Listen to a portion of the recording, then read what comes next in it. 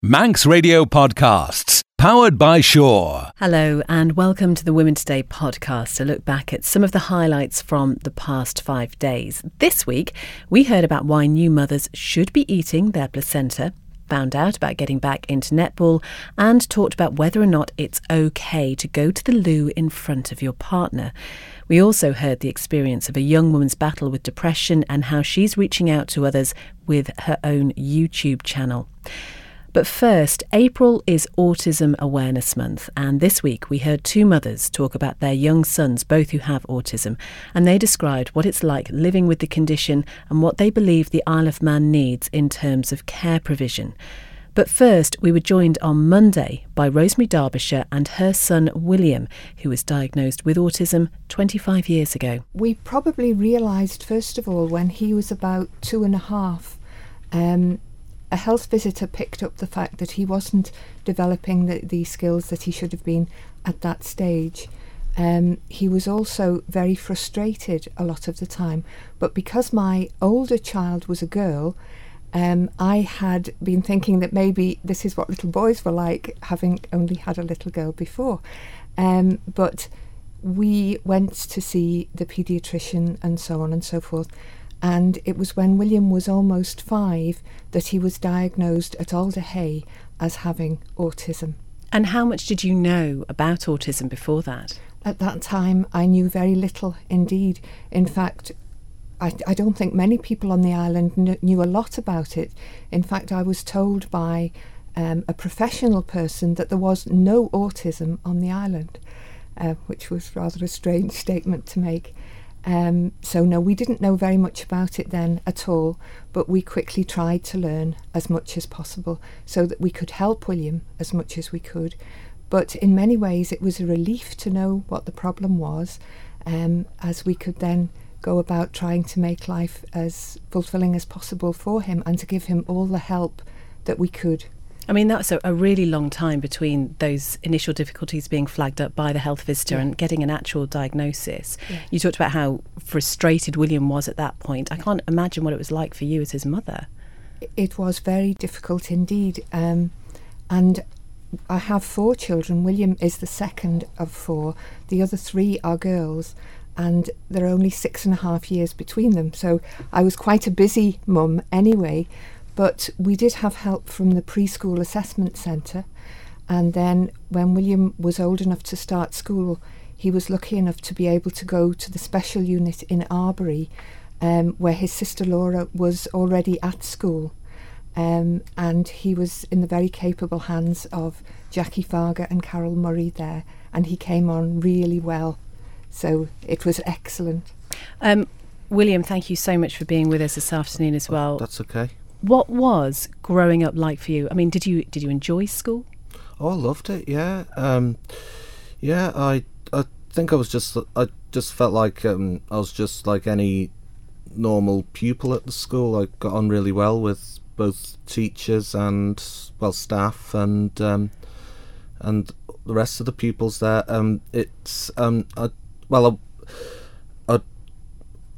I'd been too young to understand what was going on in regards to being in the special unit, but okay, there were times when I wondered why I was there, but it was only when I went to see a school psychiatrist at high school and I saw Mum scribbling on a piece of paper saying I had Asperger's. I didn't really know what to say. On a day-to-day basis, how does having Asperger's affect you? Well, I like the fact that it has its positive aspects. I've got a tremendous memory and I've got great knowledge about certain subjects, but I feel, in a way, I don't know what the word is, but I don't really talk about my autism as a general rule to anyone because people have their own perspectives on the condition. Like they might either think, "Oh, wow, we're intelligent people with or they just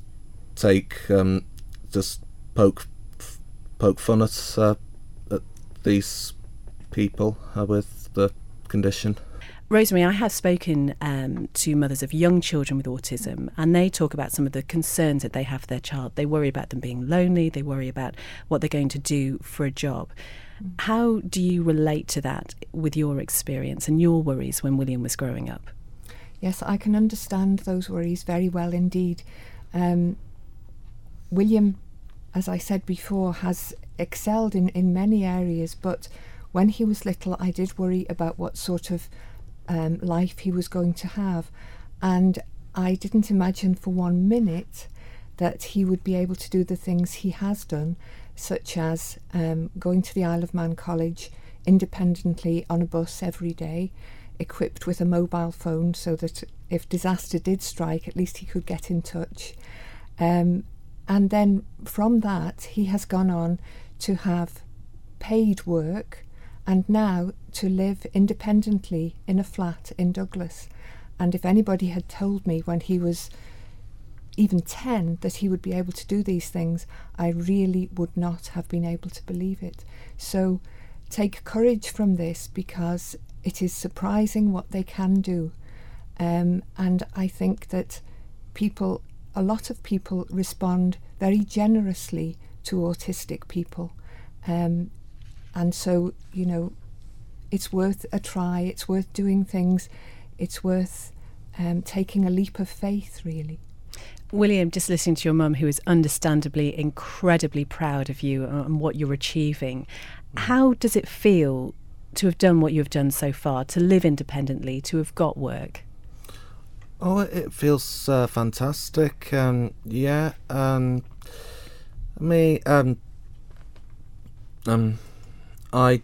did have to learn all these skills from living in a cottage at Nunnery Howe in Port Sodrick for about a year or so.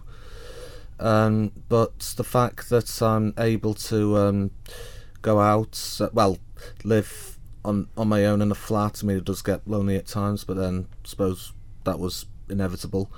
But to just live like a normal bachelor in a flat, like a single man in a flat, since I live in Douglas, just go out and just enjoy myself is great. It's brilliant. William, what sort of things do you think you find difficult because you have autism? Well, it's trying to accept it at times, and it can get me down. One of the things that I can't do is I find it difficult to accept disappointment. I'm not like that as much now than when I was younger. For instance, if somebody said we can't go to such and such place because of this, that, and the other, I would get upset about it practically all night. For a long time anyway. The fact that I have I've been told I can't learn how to drive. I've always wanted to drive when I was a kid, like have my own car. But I hope sometime in the future I'm be able to, one way or the other. We are joined live in the studio by the Isle of Man's Netball Development Officer this afternoon, Rachel Andrew. We were hearing a little bit about what it is you do, yes. And the numbers of people who are actually playing netball on the island are really quite surprising. Yes, they are. We've got 580 people who are affiliated to England Netball, which means they can actually play in the leagues. And then probably top of my agenda at the moment, because we've just gone through the season where we've done the primary school festivals, Manx Youth Games and all the school ones. We had about 600 primary school children playing for the festival, another 90, some of whom may be the same Manx Youth Games, And then years 7 to 10 tournaments, there were about 240 girls. And for the senior tournaments, which is year 11 to 13, there are about 100 a week paying them. So very, very quickly it starts to add up. So it's not just the leagues. People need to be aware that we also I've actually missed back to netball now, and walking netball out of there. So it's not far off being about 1,500 people of all ages who are actually playing netball. And it's fantastic. What is it about netball then? Why should we be playing it? It's really good for you. It's good for your fitness, but actually it's a nice social game. You go down, you play in a team. It's social on the court. Everyone trains pretty much. If you're playing with a club, you'll be training once a week and then playing a match once a week. But it's called a no contact sport. It isn't. It can be quite aggressive, but that's part of the fun. It's challenging. You need to be agile. It's just great. It's just really, really enjoyable. And what sort of age groups are you looking to develop the sport for? I would like to see a growth in the we have junior leagues. We've got an under 14 league which has 2 teams, 2 divisions in it, and an under 16 league. We've only got 5 in there at the moment. Part of that problem is we let them play in the senior league. Once you're 14, you can play in the senior league. I'd like to see more girls in that age group continuing to play, so we don't get the dropout which you sometimes see in the ladies' sports. So I'd like to go there, but also to get more people playing walking netball. So getting them recognised. So we did a taster session in November. We're all ready to go ahead. And then unfortunately with this flood damage to the NSC, we've had to change venues and go to Tommy Clucas, which isn't ideal, but they've been absolutely fantastic there with us. So we're continuing there on a Tuesday morning, starting from next week at 10:30, if anyone would like to join us. We're going to carry on doing it just so that we keep the momentum going, and then hopefully once the NSC is back up and running, we can get a few more people down. Okay, Rachel, just imagine you had somebody who played netball at school. Just imagine maybe they weren't very good. Yeah. I mean, I'm not talking about me, just before anybody says it. But that would be enough to put a lot of people off, yes. I imagine. Yeah, I think they need to get themselves down to one of our back to netball sessions, because I'm sure that if they or talk to someone, if someone feels like that and would like to get involved, the best thing they can do is maybe give me a call or drop me an email, because I could put them into contact with someone who maybe felt like that. We had there's a lady, I hope she won't mind me mentioning her, Kirsty. She started off doing back to netball, hadn't played for a long time, and since then the people who she joined with have actually set up a team and are now playing in the league every Sunday morning. And Kirsty's gone on and she's now a policewoman, and she said part of that is actually it's the netball, and it's encouraged her to get fitter. So by taking that first step to go back to netball, she's now she's in employment that a vocation, whatever she absolutely loves. She's fitter, but she's still playing netball. So it started off with anxiety attacks, and at first I got diagnosed with generalised anxiety disorder, depression and OCD tendencies. So it doesn't mean I have OCD, it just means I have a tendency to engage in OCD-like behaviours. Mm-hmm.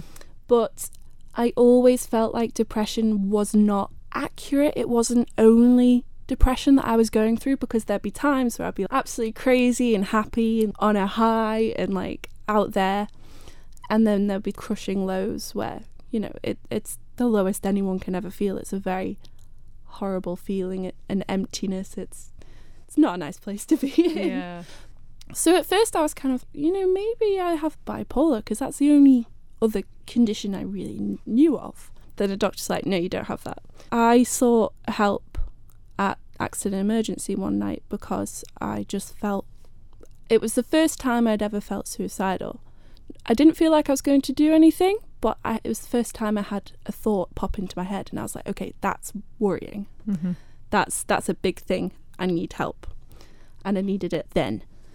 And we were lucky that the psychiatrist on call, he was actually a specialist from London in borderline personality disorder. Wow. And that's what I've been diagnosed with. And I'll just explain a bit just for people who don't know what it is. It has a mixture of symptoms. I like to think of it as they want to rename it to emotionally unstable personality disorder. It's where you can't control your emotions. Mm-hmm. So with depression, A lot of people have a trigger and then they'll experience the emotions afterwards. Whereas for me, I just get the emotions like right away. So there's nothing that starts it off, just literally 1 minute you can be on a massive high and the next minute down. Yeah. Sometimes, obviously, things trigger me, you know, like they would anyone, you know, like if you had a bad day or, you know, hurt yourself or anything like that. It's where your emotions go up and down multiple times throughout the day and to extremes. Throughout the day, so it's not just, this isn't over the course of a few weeks or something. This is, and this happens to you every day, does it? Yeah. It's difficult because you never really know what you're walking in on if you're coming to see me. I've learnt to deal with it and embrace it. It's a part of who I am. A lot of people separate themselves from the illness, and that is a good thing to do when you're thinking about it in relation to the difficulties it has. But I do also like to embrace it in that I would not know nearly as much about mental health if it never happened to me. So do you feel more like if you meet other people who are experiencing something that obviously you're more than able to understand and empathise? And I think as well, because with the borderline personality disorder, it encompasses a lot of aspects of different mental illnesses. So it's not just depression, you know. You have depressive episodes, you have anxious episodes, so your emotions are flying everywhere. And I noticed one of your videos that you did recently was about changing doses of medication. So is it medically treatable then? You treat it the same way as depression and anxiety. So you treat it with antidepressants and beta blockers, which help physical symptoms of like anxiety attacks. So if you do have one, it'll slow your heart rate down. It won't stop your thoughts or your feelings, but it'll stop shaky hands, shaky voice, deep breathing and things like that. It's not treatable in that it'll ever go away. It's not like a headache, you take ibuprofen, it's gone, but it's manageable. It takes the edge off, so you don't have to work as hard to keep calm and normal, and it stops you from doing really stupid things. So with taking the antidepressants then, years ago one of my friends was recommended to take them, and I know we talked briefly earlier about, you know, you shouldn't be afraid of them, like you wouldn't a headache tablet like you say, but one of the things that she was concerned about was that it would numb things so that she wouldn't necessarily experience the highs and lows the way she wanted to. Is that sort of how it makes you feel then? Sometimes it does. I can't speak on behalf of everybody because everybody experiences them differently when they take them. There's common themes and common side effects that you have. But for me, it just takes the highs and lows and squashes them down so they're not so extreme. Yeah. So I still experience like happiness and sadness, but it's more like I used to before these problems happened. These problems, they did just pretty much kick off when you went to university. Yeah, it was sort of like the trigger, the thing that made them all come to a head. It might have just gone unnoticed, but a lot of the times there is an incident in your life that brings it to a head and makes these problems become, well, a problem. It makes these things like what they are. Women Today, brought to you by citywing.com for your next flight away. We do like to talk about difficult subjects on this programme, and I think our next topic is going to undoubtedly be trickier for some than others. It involves toilets, and once again it has come about after a conversation with our very own Howard Kane. Is there anything wrong with going to the loo in front of your partner? Let us know what you think on this one. 166 177. You can email studio@manxradio.com, go to Facebook or Twitter. I think it is one of those things that you either, you do or you don't. Howard, where do you stand on this? If you excuse the little joke there. Was there a pun in there somewhere? There was. I noticed I get blamed for this. Well, can I just say, the last time we talked about something toilet related was about the toilet seat. That was because we'd had a conversation with you about it, and you brought this up in the corridor when Chris and I were just literally walking past innocently yesterday. So, you know, the theme is you. Innocently, okay.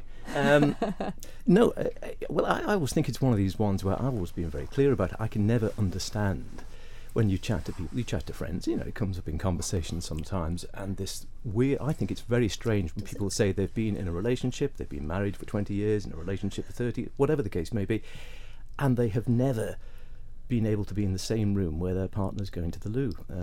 And I just found it so strange. You think, how could you be in an intimate relationship and yet be so uneasy and embarrassed about the fact that your partner's doing something totally natural, which everyone does every day, that you can't even bear to be in the presence? I'm not suggesting, before anyone starts tweeting, that it's a spectator sport necessarily, but it's the idea that you couldn't possibly do it because you'd just be too uneasy and too embarrassed. So you're talking about both things that you would do on the toilet? 1 and 2. Okay. At what point then is it okay? Because I mean, it's not something, after a couple of dates, I suggest, that you'd be quite comfortable doing. No, I don't suppose it would be. I expect an awful lot of it is how you're brought up, and again, I'm speaking from the position of not having had children, and obviously you do.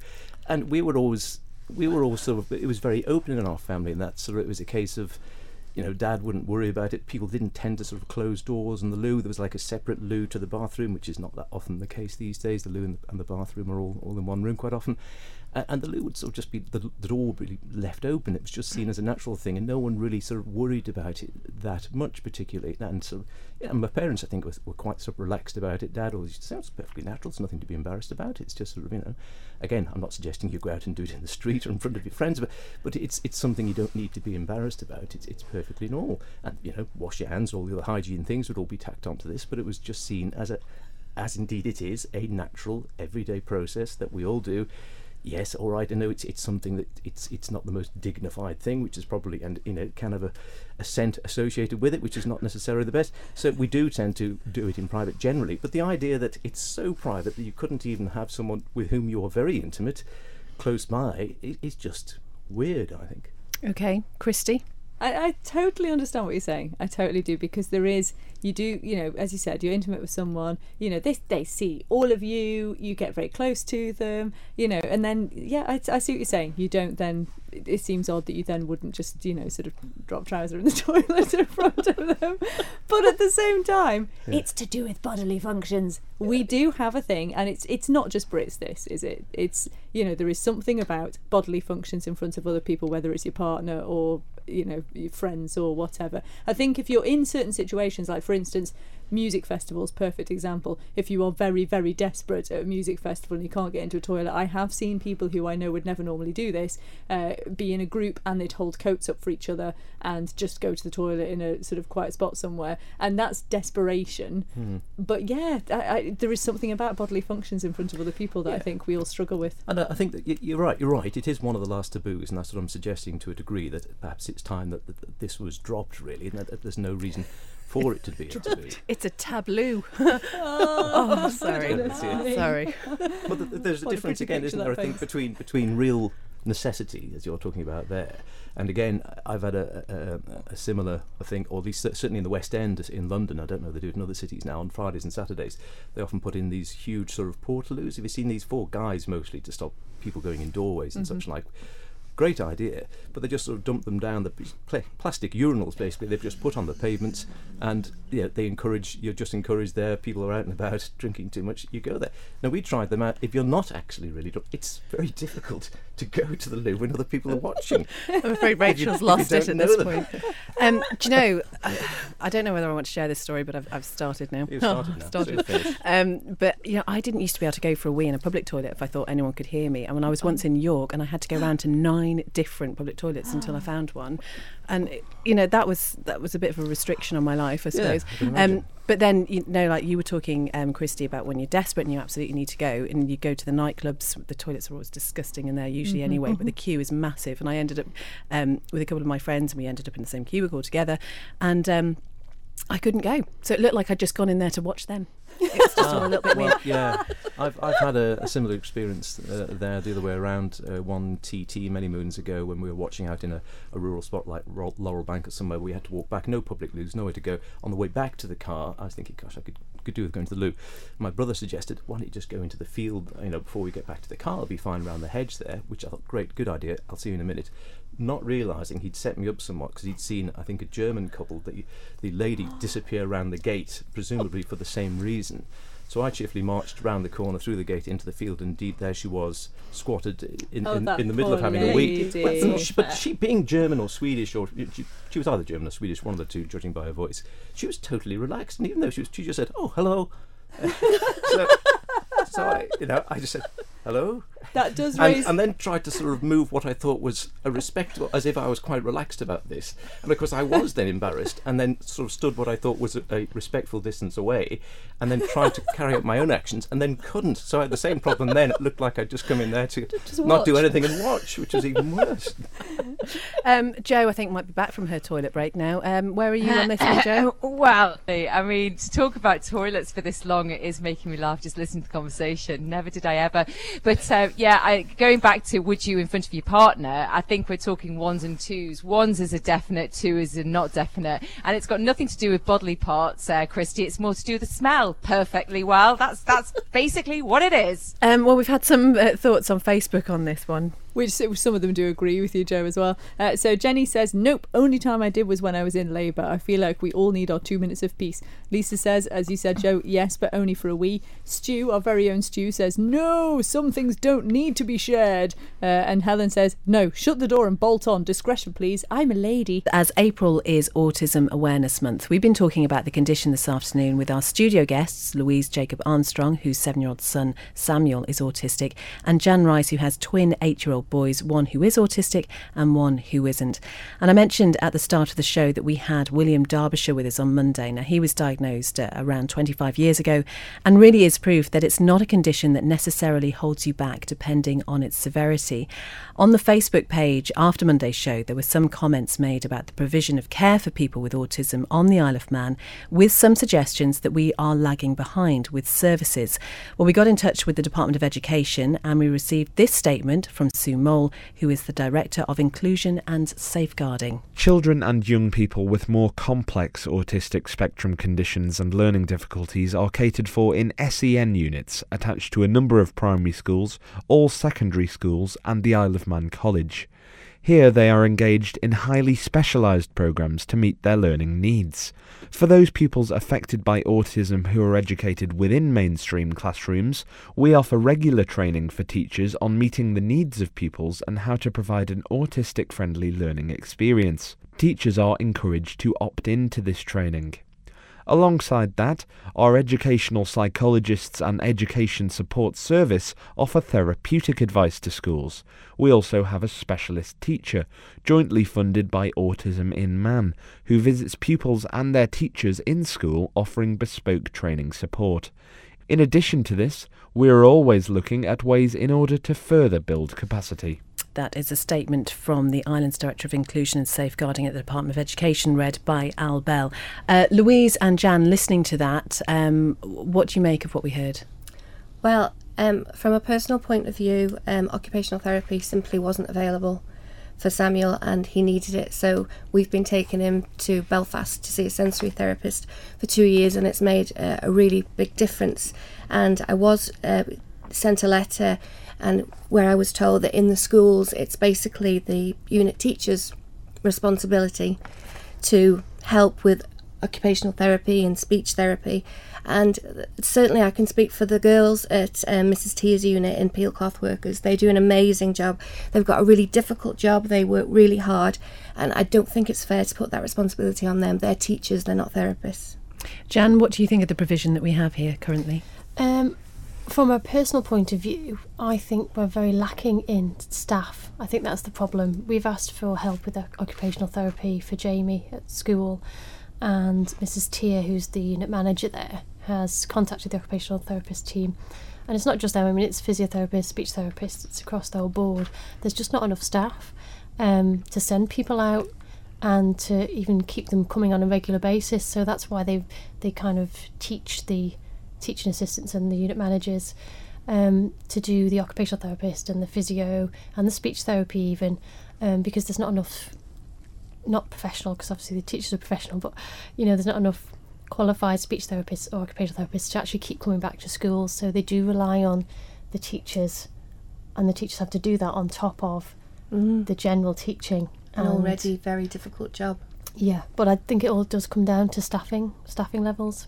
And I'm guessing now your boys are in the education system, that's one thing, but what happens when they leave? What does the future hold for Samuel, Louise? Well, We love the Isle of Man very much and we don't want to leave, but we have started looking off the island because I do think we're about 10 to 15 years behind. There's no Equality Act in the Isle of Man. So a mother has actually told me, a mother whose autistic son is 16 has told me that she was told by someone in Children's Services that the Isle of Man government is not obliged to provide the same opportunities for disabled children as neurotypical children because there's no Equality Act on the Isle of Man. Well, I would argue that they are morally obliged to provide the same opportunities for disabled children. So it's something I worry about a great deal, what's going to be available to Samuel on the island. Do you know, something that really struck me when we had a conversation a few weeks ago, Louise, was that you said you worried about Samuel being lonely. Your husband worried about what he was going to do as a future job. I mean, that really, for us, really encapsulated what autism is for your family. Yeah, absolutely. Yeah, I don't work. In the early days, the school would call me a lot and I'd go in, but that's not the case now. But I can spend all day just researching. Liverpool hopes to be the first autism-friendly city. They're doing great things, and apparently Scotland appears to be the best place in the UK for autism services. So so there's lots out there. It's just not on the island, unfortunately. And I think there needs to be more upfront with parents of newly diagnosed autistic children because it's imperative to get them the therapy as young as possible. That will make them able to deal with school better. Then they're going to be able to get educated, and then they're not going to be on benefits when they leave school. So I think they should be upfront. If we don't have that on the island, I think they should say so and offer advice on where you can go off the island to get it. Not just say, yes, there's just a bit of a waiting list and you never get it. I think there needs to be more clear understanding of what is and what isn't available. Jan, I'm guessing for anybody in this position, talking to other people who truly understand what you're going through must make a huge difference. Where do parents of children who've recently been diagnosed with autism, where can they go for that? Well, there is Parents of Autism Facebook page, and I do agree. I think you do feel quite isolated as a parent when you get your diagnosis. You've done a great deal of work, I know, with doing things on Facebook. I mean, you've talked about the research you've done, Louise, and you're so keen on reaching out to other people who find themselves in this position. Absolutely. There's Action for Autism on the island, and we've actually got a contact list of lots of local people that can help. So if you want that contact list, we can either email it to you. So if you private message either myself or Jan, or if you go onto the Action for Autism Facebook page, it's there, it's attached. Thank you so much for downloading the Women Today podcast. Do join us live if you can, just after 2:00 every weekday on Manx Radio. You can also keep up to date with whatever we're doing on the Women Today Facebook page. And if you have any ideas of something you'd like to hear on the show, we'd love you to get in touch with us. womentoday@manxradio.com. Until next time, goodbye. Don't sit in the slow lane. Join the fast lane right now with Shaw's all-new Superfast Plus broadband. Enjoy more bandwidth, amazing speeds and the best value on the island from just £23.95 per month. So don't be left behind. Get a piece of the high-speed action with Superfast Plus broadband from Shaw. For details, visit our stores in Douglas, Ramsey and Port Erin or click shaw.com. Love being Shaw. Terms and conditions apply.